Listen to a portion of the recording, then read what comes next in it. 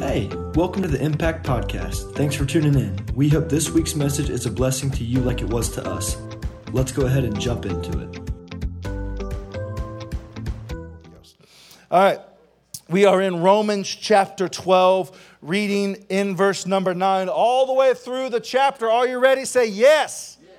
All right, here we go. It says, don't just pretend to love others, really love them. Hate what is wrong. Hold tightly to what is good. Love each other with genuine affection and take delight in honoring each other. Keep them rolling. Never be lazy, but work hard and serve the Lord enthusiastically. Rejoice in our confident hope. Be patient in trouble and keep on praying. When God's people are in need, be ready to help them. Always be eager to practice hospitality. Bless those who persecute you. Do not curse them. Pray that God will bless them. Be happy for those who are happy. Weep with those who weep. Live in harmony with each other. Don't be too proud to enjoy the company of ordinary people. Don't think you know it all. Come on, say, don't know it all.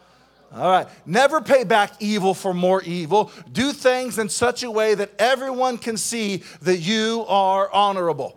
Do all that you can to live in peace with everyone. That'll preach right there all by itself. Do all you can to live in peace with everyone. Dear friends, never take revenge. Leave that to the righteous anger of God. For Scripture says, I will take revenge. I will pay them back, says the Lord. Instead, if your enemies are hungry, feed them. If they are thirsty, give them something to drink. In doing this, you will heap burning coals of shame upon their heads. And lastly, don't let evil conquer you, but conquer evil by doing good. The King James Version says, don't be overcome with evil, but overcome evil with good. Everybody look to your neighbor and say, overcoming evil is part of a transformed life.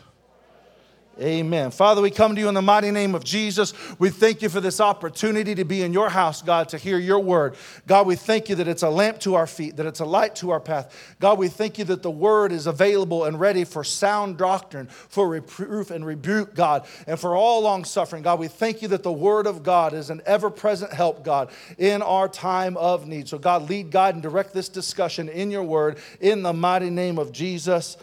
Amen and amen. You can be seated tonight. All right, so as I said, we're going to begin our last sermon, if you will, in our Transformed series tonight. And there's a whole bunch of scriptures that I read tonight. And so tonight's going to be more of what we call an expository type preaching, meaning we're going to work through these 11 verses or so that I just read, and we're 12 verses or so that I just read, and we're going to go line by line, and we're going to talk about them. And there's lots of lines here, so we don't have a ton of time to really dig deep and dive into all of those, but I want to hit all of them because I think it's important that you understand the importance of what these particular passages of Scripture mean. In fact, in my Bible, and I don't know if your Bible has the same or not, but my Bible has headings, like the chapters are broken up and they summarize what the particular chunks of Scripture we're reading. And in this chunk of Scripture, it's got the heading that we are to behave like Christians. So this passage of Scripture focuses on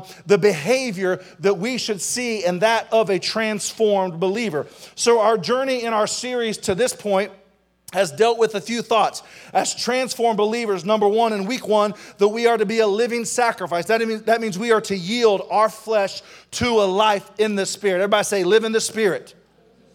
All right, week two, failing to do so will inevitably lead to a life of conformity, not a life of transformation. And without transformation, there is little hope for the sinner man or the sinner woman, because when they come to themselves and they recognize that their life of sin is no longer worth living, they look to a church, a people of God, believers who are to be transformed for a better way to live in. And if the church and you are part of that church, if you've spent your entire life conforming to the ideas, behaviors, and system and thinking of this world, when that sinner man and that sinner woman comes to themselves and they begin to look to the church for someone who is different, for someone who is special, for someone who is peculiar, for someone who's lived a better way, and they don't find any transformed believers, they see only those who have conformed to the same pattern of living that they themselves are trying to get out of. That is the greatest tragedy of conformity. And when you don't live in the Spirit and you walk in the flesh, you give into that spirit of conformity. And after you make make up your mind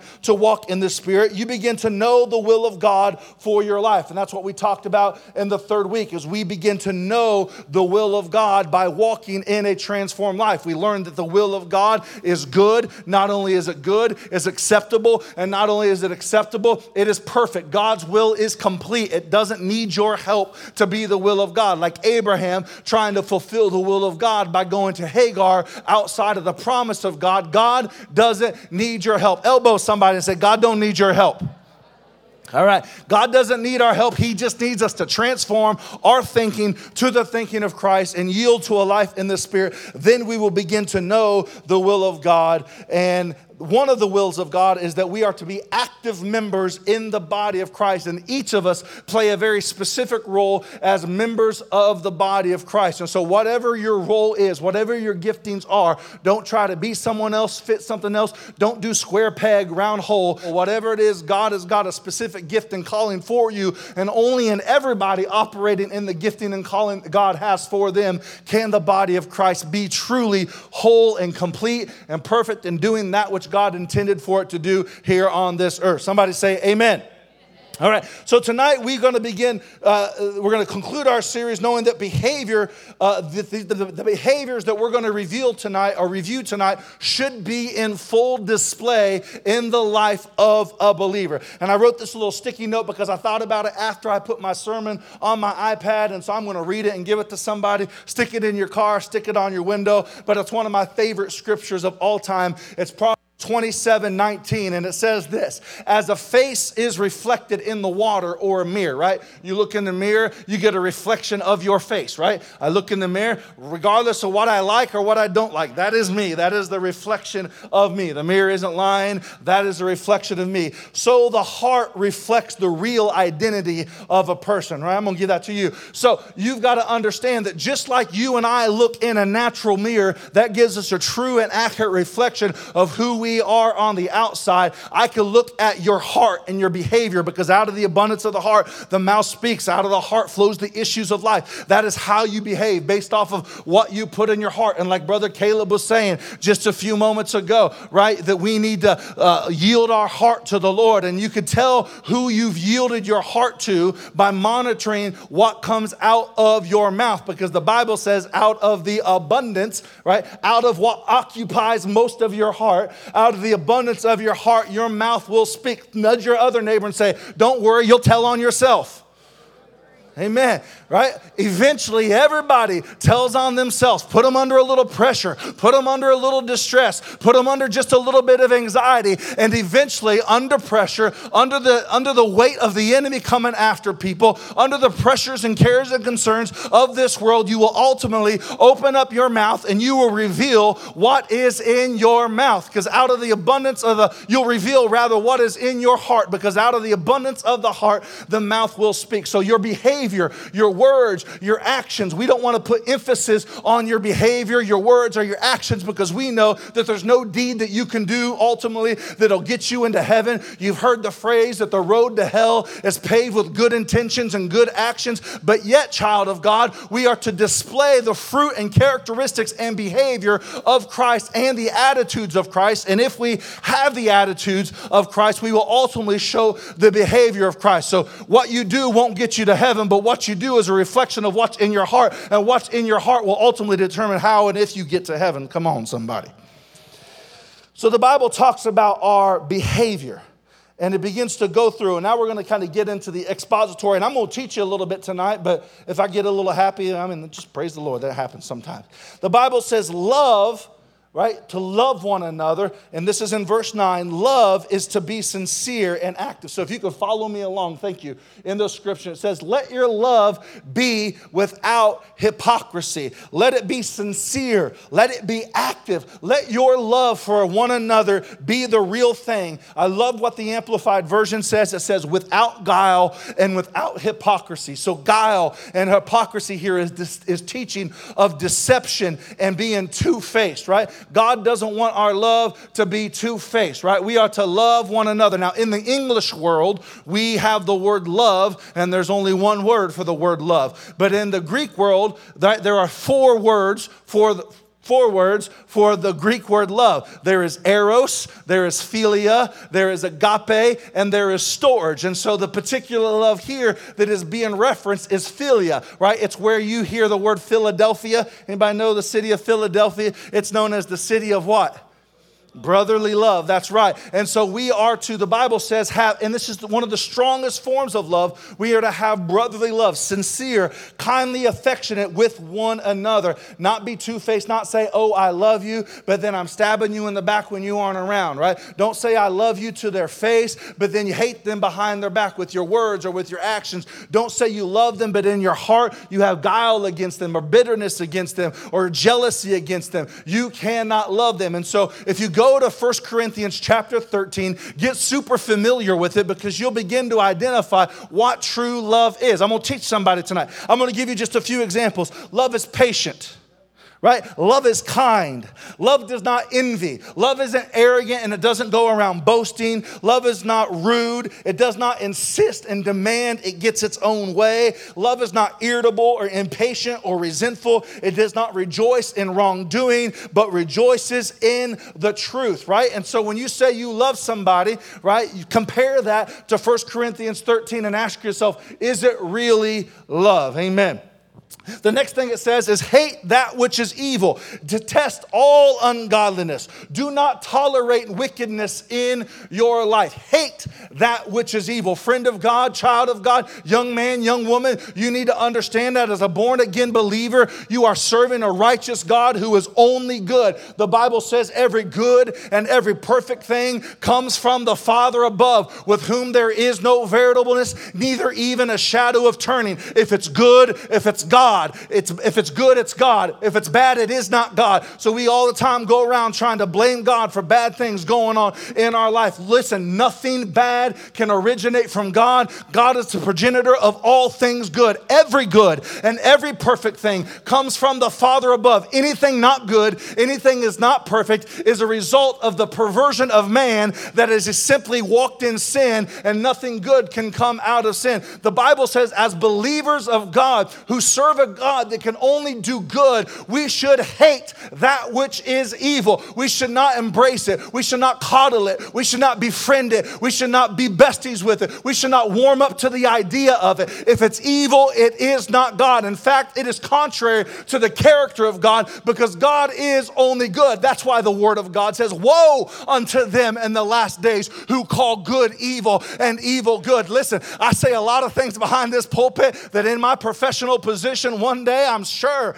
I'm going to get called into the office and I'm going to have to, it already kind of happened a couple weeks ago, bless God. I may not have a job very long, but they asked me, they said, well, what's your perspective on this diversity and inclusion initiative? Well, let me go ahead and help some young people who are going to be adults here in the very near future, and you're likely going to find yourself employed in some sort of secular job. Diversity and inclusion is a professional word they try to use to say just accept everybody the way they are, everybody the way they are. It's just, it's all held under this guise of tolerance. Now listen, God loves you enough to accept you the way you are, but He also loves you enough not to leave you the way He found you.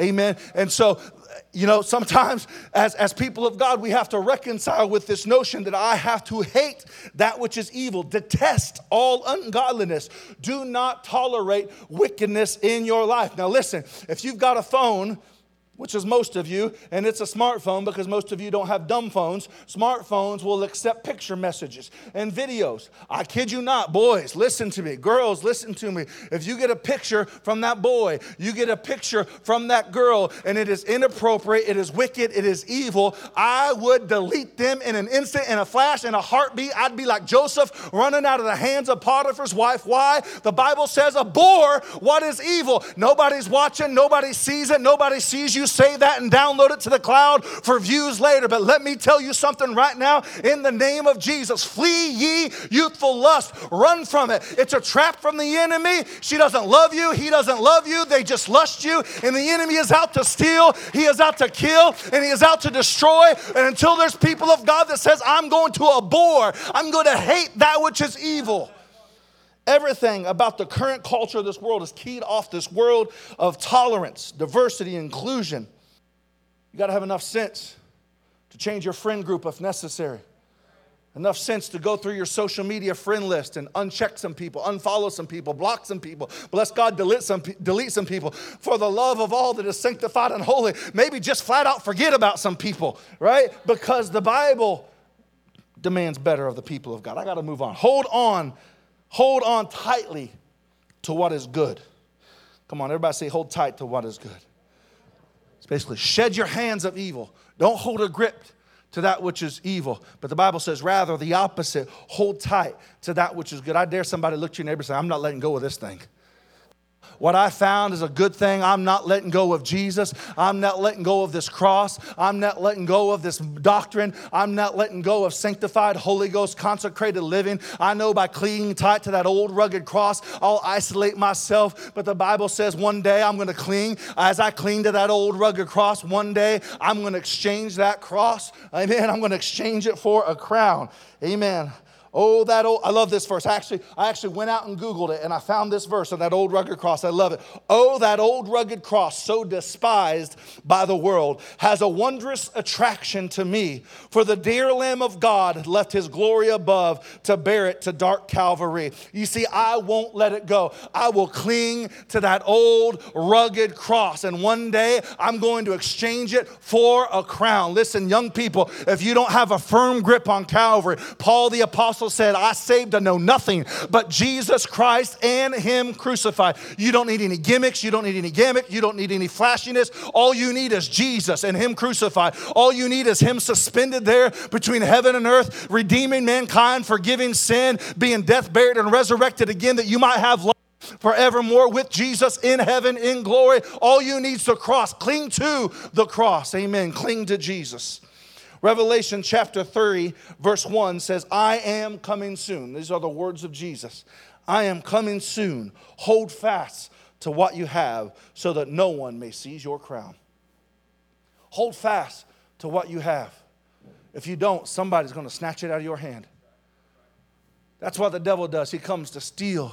He comes to kill and destroy. You've seen those YouTube videos of those women just carrying their purse down on Main Street, New York, and somebody come and snatches that thing. That's because she wasn't carrying that thing. She wasn't clinging to it. She wasn't holding to it. She was happily dangling out here like she didn't carry it. I want to tell you, child of God, you need to carry the name of God, the cross of Christ, the burden of Calvary, like it's valuable, because there's nothing more valuable to this people planet. There's nothing more valuable than that which is redemption. There's nothing more valuable than that old rugged cross. There's nothing more valuable than that hill far, far away. There's nothing more valuable than what Jesus Christ did on this cross. And the world will try to tell you, go to the self-help section, find a book, read it. The world will try to educate you, and they'll try to tell you that you can figure out and know better, because that's an ancient way of living. That's an old way of living. That's an archaic way of living. That's an old man way of living. But I want to tell you, if it was relevant 2,000 years ago, if good enough for Lazarus, if it was good enough for Mary of Magdalene, if it was good enough for Joseph, if it was good enough for Mary, if it was good enough for Peter, James, and Paul and John,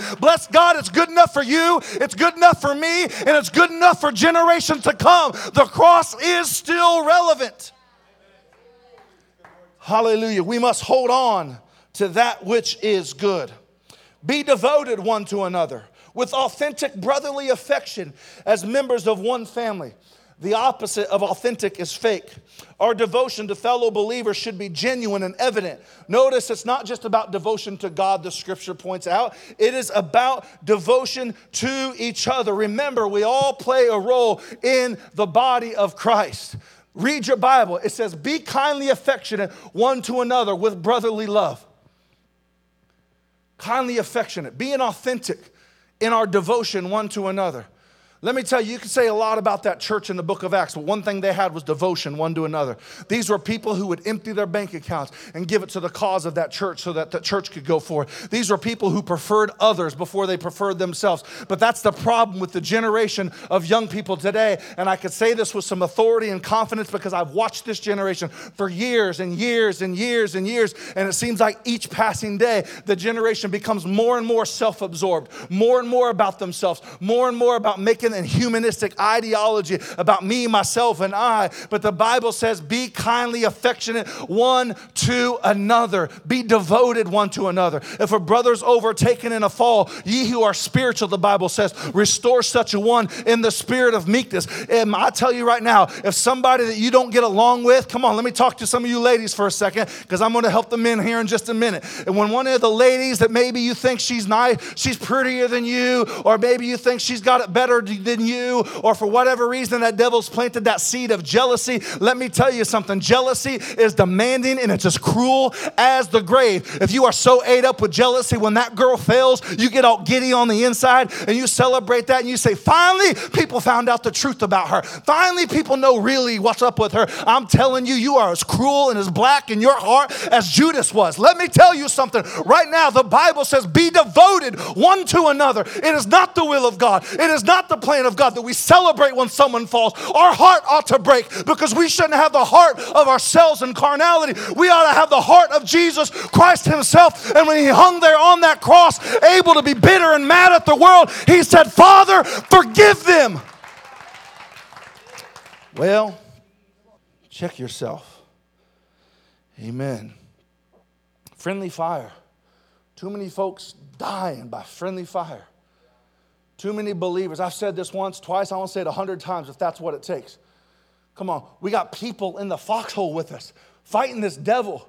We're fighting a spiritual warfare. We're not wrestling against flesh and blood. We're wrestling against demons and devils who desire to destroy an entire generation. This isn't about you and about who likes you and who talks to you and who likes you more than they like her or him or this, that, and the other. What I'm trying to tell you, this is a spiritual battle. This thing is for keeps. It is not dress rehearsal. It is for the eternal destination of girls and boys, their soul that will live on, their spirit that will live on forever. This thing's for real, friend. It's not dress rehearsal. But yet we're in the foxhole, the trenches. We've got a devil. We've got an enemy. It's been made clear who the enemy of God is. Yet we look at each other, and because her alpha is newer than ours and more relevant than ours, and we look at him, and because his basketball talent is better than ours, or they got more followers than ours, we're going to turn our gun and we're going to shoot them, and we're going to try to put them down and put them under. When the Bible says we got an enemy, let's press on towards the enemy. The kingdom of God suffers violence, and the violent take it by force. Be kindly affectionate one to another. Come on, every once in a while, look next to the person, nudge them and say, I got you.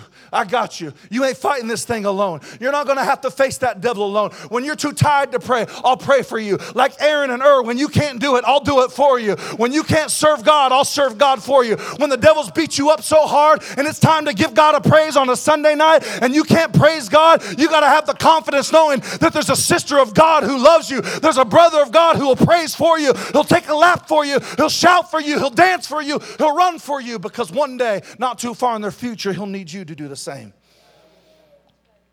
Hallelujah. Give preference one to another in honor. Philippians 2:3. Do nothing out of selfish ambition or vain conceit, but in humility consider others better than yourself. Each of you should look not only to your own interests, but also to the interest of others. Philippians 2:3. Somebody say that's good.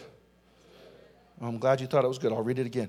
Do nothing out of selfish ambition or vain conceit, but in humility consider others better than yourselves. Each of you should not look only at your own interests, but also in the interest of others. Give preference. We're talking about godly behavior.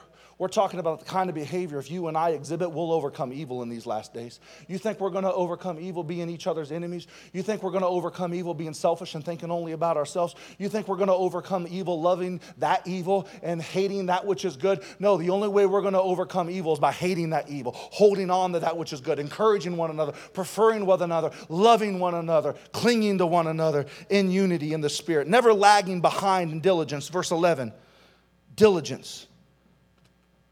Not lagging in diligence. Diligence or consistency, in other words. Behavior and devotion. I'm a finance guy, and I'm going to make it real quick and real brief. Some of the greatest reward you'll ever get in investments is when you are diligent and consistent in investing in a market that's down. In a market that's down. For example, my 401k, God, you know Jesus, is down 28.19% this year. Yikes. Yeah. If you don't know, that's bad. That's like having $1 and ending up with 70 cents. Like, give me my 30 cents back.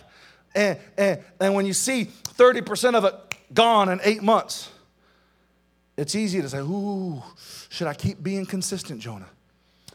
Should I keep putting that money back every paycheck? I don't know. It's looking real. I mean, don't you know who's in the White House? Haven't you seen inflation? Haven't you seen the price of gas? Maybe I should stop saving. Maybe I should be a little less consistent in my savings. It makes sense. I'm just going to stop saving and just see what happens. But what you don't realize, and in that moment, if you stop saving, you are missing on an opportunity to buy that stock, buy that mutual fund cheaper than it's been over the last 8, 9, 10, 12, 13 years. And let me tell you, the stock market has proven in every 10-year period in the history of man that if you stick to it, it'll come out on top. It'll come out on positive. Let me tell you something right now, like 99% of the time. But let me give you 100% odds right now. If you'll stay consistent with Jesus, even when it looks bad, even when it's hard, even when it feels like you're losing, even when it looks like your generation is going down the pot, even if it looks like everybody else is going the way of Cain, if you'll keep on praying, if you'll keep on going to church, if you'll keep on being consistent, if you'll keep on serving God, 100% of the time, let me tell you this right now, child of God, you'll come out on top. You'll come out with victory. You'll come out with power. You'll come out with anointing. You'll come out with a restored marriage. You'll come out with a renewed home. You'll come out with a life on top 100% of the time. He's got perfect odds, a perfect track record. Stay diligent, my friend, but if you bail out when it gets hard, think about it.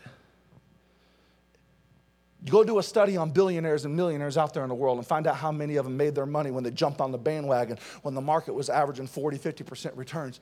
No, people who made their money are those people who invested chunks of their time, chunks of their money, chunks of their resources in 2008 when the housing market crashed and you can buy houses for pennies on the dollar. People who made their money are people who threw money in the stock market when it was way, way, way, way down, because not too far in the future it went way, way, way, way, way up and they came out on top. Why? Because they invested when it looked like they shouldn't. Child of God, invest when it looks like you shouldn't. See, I can nerd out while preaching. Praise God. The Bible says, be aglow in the spirit, enthusiastically serving the Lord, eager or intense enjoyment in serving God. Listen, we need some eager people, young people of God. We need some people who have some intense enjoyment about serving God. Eager or intense enjoyment in serving God. That Greek word there is entheos. Everybody say entheos. You just learned a Greek word. It means divinely inspired. That's what the Word of God says. We should constantly be aglow in the Spirit, enthusiastically serving the Lord. It should be so evident that you are joyful in serving God that it looks as if you are divinely inspired by God Himself. Come on, it's time we get our joy in serving God back. It's time we get our happiness in serving God back. It's time we get our enthusiasm in serving God back. It's those that are enthusiastic. Those are the ones who are vocal about it. That early church was enthusiastic. When Mary of Magdalene, when she got redeemed by God, she was enthusiastic.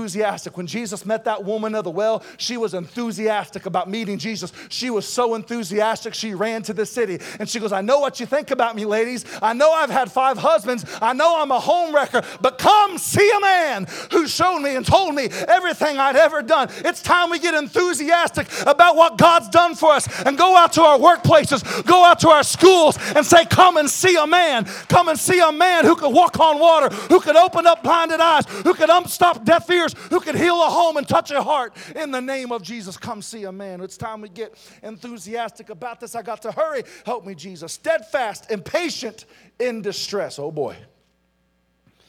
This is the behavior of a godly woman of God, a man of God, someone who is steadfast and patient in their distress. You can see the true character of a person in a moment of distress and under pressure. It's true. Driving down Green Road last night. Can I be vulnerable, youth pastor, for a minute? I don't do it often, but people start judging you and you have problems as a preacher. Like, I don't know, whatever. I was driving down the road, Green Road last night. My wife and I, we do our country drives. We just do it every night. Even tonight, I'll get 3 hours of sleep. I'm going on my drive. Tell you what we do. We pull down. We go down past the 3-way stop, 536, down Wilson Road, down. We drive past our property on Walton Nichols, and we turn left on Percival, drive all the way down to Walton. We get down on the highway. We turn left. We go down to Green Road, come back up Green Road on the Walton Nicholson, back down Banklet all the way home. It's every night. We do it every night. I got down. I was so overwhelmed yesterday. Just the trip and some just ministry stuff. Could I just leave it at ministry stuff?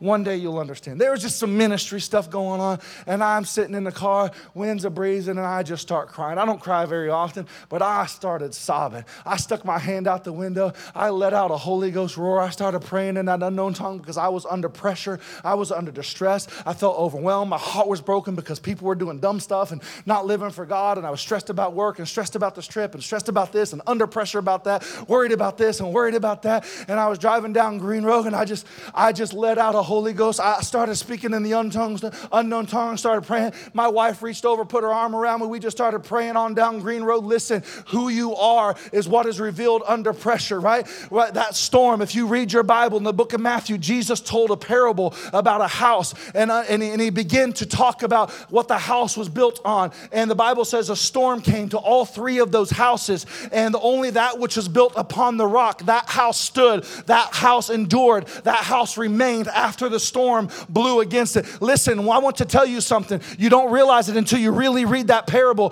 that it was the storm that revealed the foundation. That foundation is underground. Nobody can see it, but it wasn't until that storm came, it was evident what that house was built on. Driving by, all three of those houses looked the same. They had the same shingles. They had the same siding. They had the same roof. They had the same finishes. They looked like multi-million-dollar houses, but the same storm came, and only the one that was built upon the rock remained. Why? Because the storm will always reveal what you've built on right now. Let me tell you something, young person. You may not have a lot of trouble. You may not have a lot of trial right now, but take the opportunity to build your life and your home upon Jesus Christ, the rock of your salvation, because you will experience the storm of life one day. And I don't want to see that storm reveal a sandy foundation that is built upon self. Amen. The Navy SEALs have a creed that they won't let someone go through to be a SEAL until they've thoroughly tested that man under pressure to see if he's a warrior, lest they find out in the field while under fire. In fact, they say this quote, under pressure, people rarely rise to the occasion. Rather, they sink to their level of training. Child of God, listen to me. Let us train our spirit through prayer. Let us train our spirit through the Word of God. Let us train our spirit through devotion and godly affection. Let us train our spirit through consecrated, dedicated living to God, because one day you'll go through a storm, and listen, you will not rise to the occasion. Your flesh is not capable of doing that. But what you can do is kill that flesh and feed that spirit as much as you can. And when that pressure comes, you will sink to the level of your training. So raise the floor as high as you can get it and say, I'm going to pray, I'm going to read, I'm going to dedicate, I'm going to honor my Lord with my life. Amen. Devoted to prayer. Continually seeking wisdom, guidance, and strength. We ought to be devoted to prayer. Pursuing the practice of hospitality, that is friendly and generous reception and entertainment of guests, visitors, and strangers. Did you know that was in the Bible? The Bible tells you to be given to hospitality. Open up your home to people. Open up your life to people. The Bible says be friendly and generous, reception of guests and entertainment, visitors and strangers. Bless those who persecute you. I should say all stand here because everybody's about to tune me out. Bless those who persecute you, who cause you harm or hardship. Bless and do not curse them. The Bible says in Matthew chapter 5, verse 10, Jesus was talking about the Beatitudes. He said, blessed are the peacemakers, for they shall be called sons of God. If you want to be called a child of God in this last day, make peace, not war. Rejoice with those who rejoice. That means share in other people's joy. Don't get jealous when somebody else gets blessed. Don't get jealous when somebody else has something. When somebody is happy and joyful about what they got. Come on, 16 years old and someone got a new car. Don't be jealous because they got a nicer, newer car than you. Rejoice with them, right? Because one day in the future, they're going to go through a hard time. Next part of this verse, weep with those who weep. They're going to experience loss. Grandma's going to die. Mom's going to be sick. Something's going to happen. And they're going to be down and they're going to be out. And then you can weep with them. That is what the body of Christ is designed to do. Have joy with those who are joy. Weep with those who weep. Bear one another's burden. Be kindly affectionate one to another. God help us live in harmony. Live in harmony one with another. Come on, everybody say live in harmony. Do not be haughty. That means conceited or self-important. Don't be exclusive. But associate with humble people. Those with a realistic self-view of themselves. Do not overestimate yourself is what Scripture tells you. Never repay evil for evil.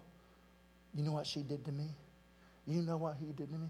Did you see what they posted about me on Facebook? Y'all, listen, here's what the devil will do in your head. You'll see the most ambiguous post on social media. This girl or this boy will post something on social media, and that devil will convince you, although that person didn't post that thing about you, you were as far from their mind the moment they posted that. They weren't even thinking about you. But that devil will jump on your shoulder, crawl through your ear, get in your brain, and he will tell you, she posted that about you. He posted that about you. Right? And you will convince yourself they were attacking you and they were coming after you. And the devil, that is exactly what he does. But the Bible says that we ought to live in harmony one with another and not repay evil with evil. And then you go to social media and you clap back. And you go right back at them. I don't know why I clapped there. It made no sense. I know. But y'all know what I mean when I say clap back. Is that a relevant term to you all? Okay. Y'all tweet back. You post back. You snap back. Oh, that's a good one. Snap back.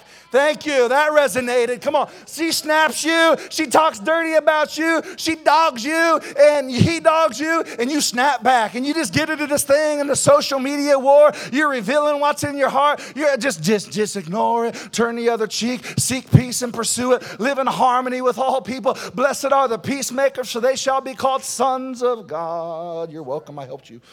Amen. Take thought for what is right and gracious and proper in the sight of everyone. If possible, as far as it depends on you, live at peace with everyone. Beloved, never avenge yourself, because, let's just cut to the chase, that belongs to the Lord. And God's way better at getting revenge than you ever could be.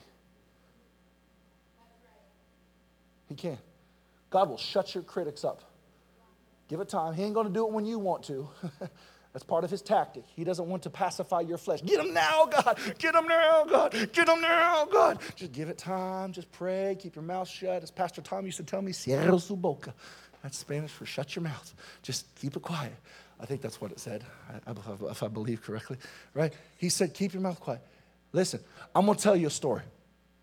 When I first came to this church, I came from a church I grew up in my entire life. From little guy all the way up to college student. Grew up in the youth group, youth leader.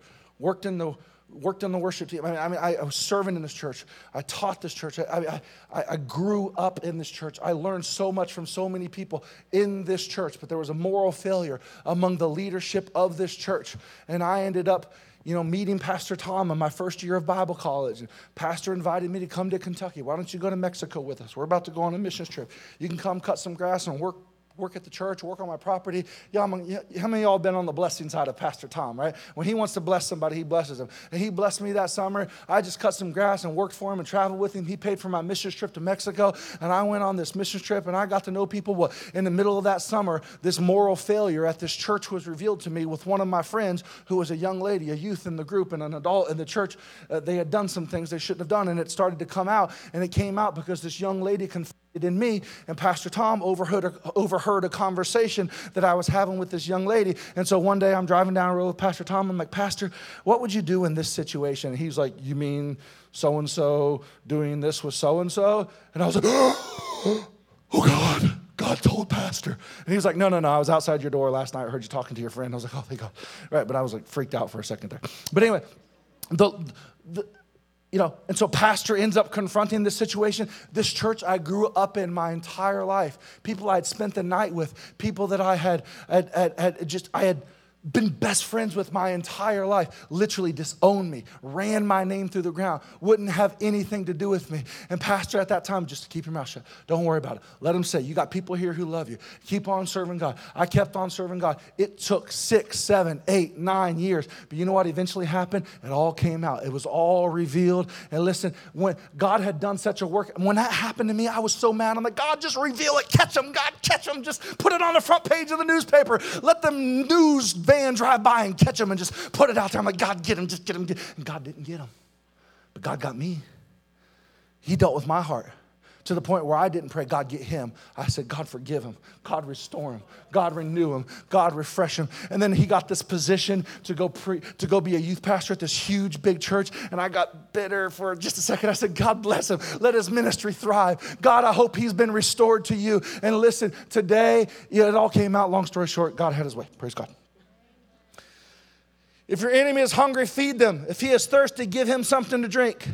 For by doing so, you'll heap coals of burning coal upon his head. And lastly, do not be overcome and conquered by evil, but overcome evil with good. Let's all stand tonight. The last verse is speaking of how many are overcome in these last days by doing evil or by evil being done to them. As believers, we can overcome evil by behaving like Christians, by displaying their characteristic of a Christian. Thanks for listening. If you were blessed or encouraged, go ahead and subscribe to the Impact Podcast and share it with a friend to bless them too. Connect with us on Instagram at ImpactYM, and remember, you can have as much of God as you want.